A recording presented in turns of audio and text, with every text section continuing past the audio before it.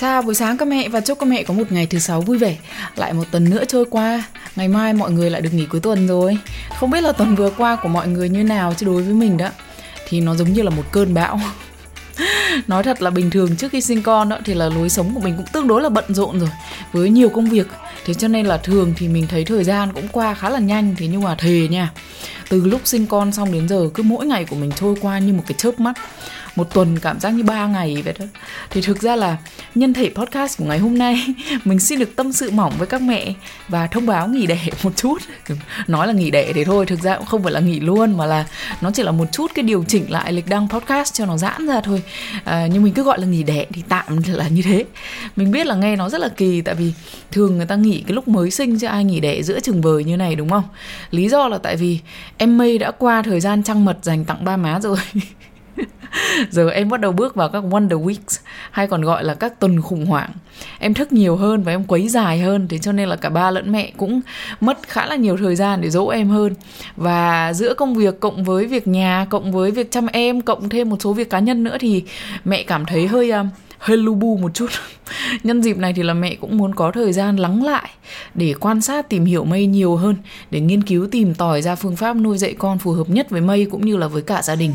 Có những người muốn rèn con độc lập hơn một chút, cũng lại có những người muốn ôm ấp yêu thương con nhiều hơn một chút. Và đây là những cái phương pháp rất là khác nhau. Lựa chọn sao và áp dụng ở cái mức độ như thế nào thì sẽ là phụ thuộc vào tính cách mỗi đứa trẻ cũng như là lối sống của mỗi gia đình. Và mình thì cũng vậy, mình làm mẹ lần đầu cho nên là mình sẽ mất một chút thời gian để thu thập kinh nghiệm nhằm đưa ra lựa chọn của mình. Bởi vậy sẽ khá là khó để mình có thể gắn liền với lịch lên podcast 3 buổi mỗi tuần. Sẽ phải giãn ra một chút nha các bạn. Cũng có thể là mỗi tuần một số. Nhưng mà nói thật là mình cũng khá là tiếc đấy, tại vì mình đã có một cái trải nghiệm rất là vui khi mà mình làm những podcast bỉm sữa vừa rồi trong suốt 2 tuần qua. Khi mà mình nhận được bình luận và chia sẻ của các mẹ đấy thì là mình cảm thấy rất là vui. Kiểu như là có những người đồng hành ấy, như là được giao lưu hội nhóm các mẹ bỉm sữa ấy. Cho nên là dù phải chia tay lịch trình cố định 246, thế nhưng mà mình sẽ đăng tập mới mỗi khi mà mình có thể. Các bạn thấy như vậy có được không?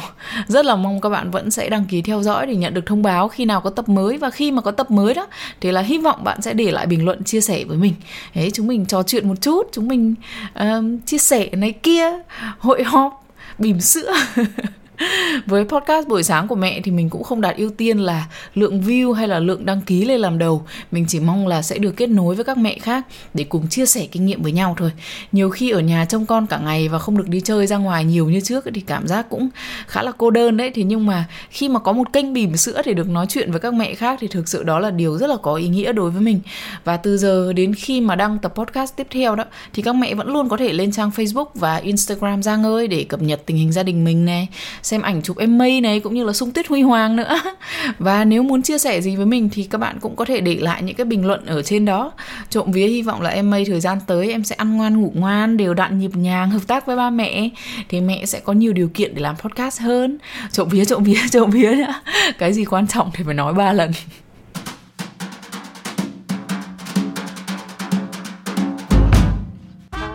Trong mục mẹ đọc báo ngày hôm nay thì chúng mình sẽ cùng đọc một bài viết khá là thú vị ở trên trang kilala.vn. Bài viết có tiêu đề là vì sao phụ nữ Nhật thời xưa đeo mặt đồng hồ hướng vào trong. Cá nhân mình thì mình cũng đã từng thấy nhiều lần rồi, những người phụ nữ đeo mặt đồng hồ hướng vào phía trong cổ tay.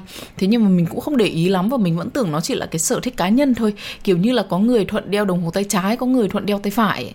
Thế nhưng mà thực ra việc đeo đồng hồ phía trong là có lý do văn hóa của nó. Mình sẽ đọc một đoạn bài viết cho các bạn nghe.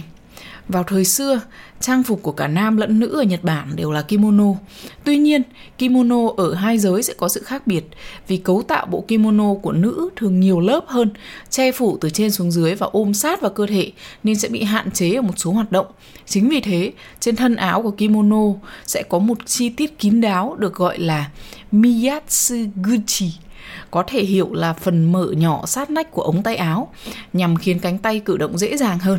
Một công dụng nữa của miyatsuguchi, xin lỗi các bạn nếu mà mình phát âm sai nhé, xin lỗi, là giúp những người phụ nữ có con nhỏ có thể cho bú mà không làm mất form dáng của kimono. Và bộ phận này thường được giấu dưới thắt lưng obi. Đối với kimono nam, phần này sẽ được may liền.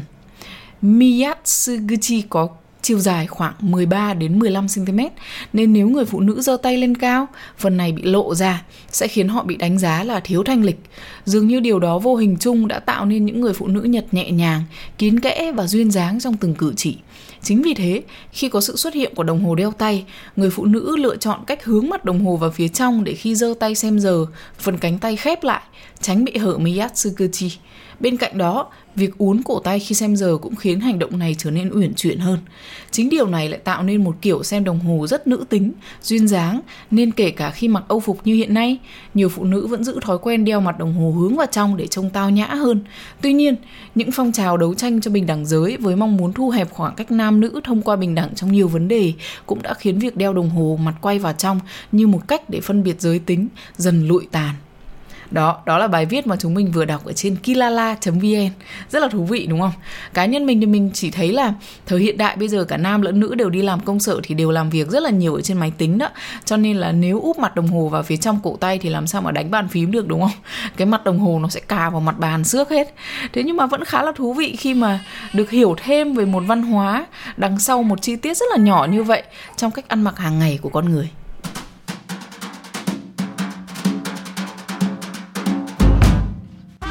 Và trong một mẹo vặt ngày mới ngày hôm nay thì mình sẽ chia sẻ với các mẹ cách mà mình đã làm để giảm tối đa rạn da ở trong thời gian mang bầu. Mình thì không phải là chuyên gia da liễu hay là gì đâu nha. Mình chỉ chia sẻ cách mà mình đã làm thôi. Thì thực ra là cái chìa khóa nó không nằm ở hãng kem bôi mà bạn chọn. Không có hãng nào có một cái chất thần kỳ nào ở trong kem của họ để chống rạn da hay là chữa rạn da cả. Rạn da là hậu quả của việc da đang liền thì bị đứt gãy do bị kéo giãn ra quá nhiều trong thời gian quá ngắn khi mà mình mang bầu. Tương tự như mặt đất bị đứt gãy, nó tạo thành những cái rãnh sâu khi mà trái đất dịch chuyển và nó bị kéo ra vậy đó. Thì khi mà bạn cầm một cục đất khô bạn kéo ra, tất nhiên nó sẽ nứt. Mình sẽ nhìn thấy những cái đường nứt đúng không? Nhưng mà nếu bạn thấm đẫm nước cho cái cục đất đó trước thì khi kéo ra nó sẽ dẻo dẻo chứ nó không nứt gãy như là khi nó khô. Bởi vậy cho nên chìa khóa của việc chống rạn da là dưỡng ẩm cho da thật là tốt và làm cái điều đó trước khi sự kéo giãn nó xảy ra. Cá nhân mình thì cơ địa mình cũng là cái người dạn cũng không ít đâu. Nhưng mà ít khi có ai để ý thấy. Tại vì may mắn là những cái vết dạn của mình nó màu trắng, chứ nó không bị đỏ hay là nâu như là một số người khác. Thế cho nên là từ lúc hết nghén, khi mà tròn 3 tháng bầu là mình đã bôi kem dưỡng ẩm hàng ngày cho đến tận hôm đi đẻ rồi. Không có quên ngày nào hết nha các bạn. Không cần phải mua cái kem mà ở trên bao bì nó ghi là kem chống dạn, kem giảm dạn cho bà bầu. Cứ dùng cái kem dưỡng ẩm loại bình thường cũng được. Vì cốt yếu nó nằm ở cái chỗ dưỡng ẩm thôi. Thế thì lúc bầu mình rất là nóng, mồ hôi tiết liên tục, người rất là nhanh hôi. Bởi vậy cho nên mình thường là tắm 2 lần một ngày. Thì sau cái lần tắm ban ngày mình sẽ bôi sữa chua dưỡng ẩm lên bụng. Kết cấu nó nhẹ nhẹ hơn và nó thẩm thấu nhanh hơn. Thế cho nên là mình sẽ có thể tiếp tục sinh hoạt mà không cảm thấy quá là dính, khó chịu. Sinh hoạt hàng ngày mà bôi cái kem dày quá thì cái người nó sẽ cảm giác dính dính thì cũng khó chịu lắm. Nhất là khi đang bầu bí nóng bức mồ hôi mồ kê đúng không?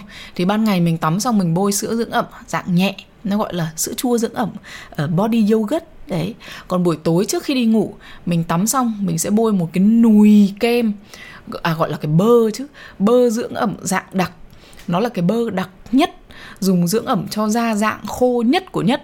Đấy, cứ thế mỗi ngày suốt 6 tháng trời, kể từ lúc mang bầu 3 tháng cho đến tận buổi tối cái hôm đi đẻ luôn.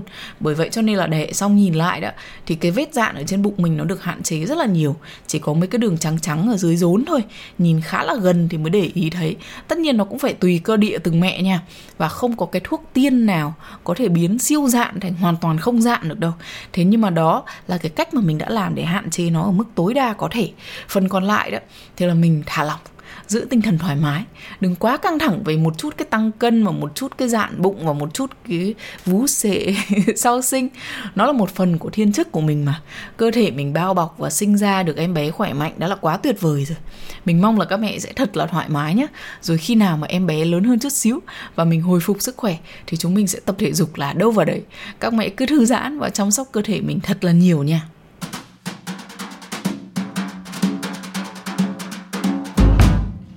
Và đó là buổi sáng của mẹ ngày hôm nay.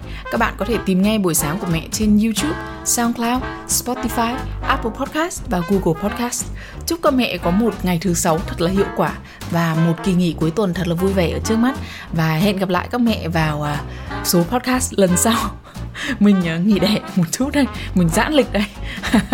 Tạm biệt các mẹ và cảm ơn các mẹ đã thông cảm. Hẹn gặp lại các mẹ trong thời gian sớm nhất. Bye bye.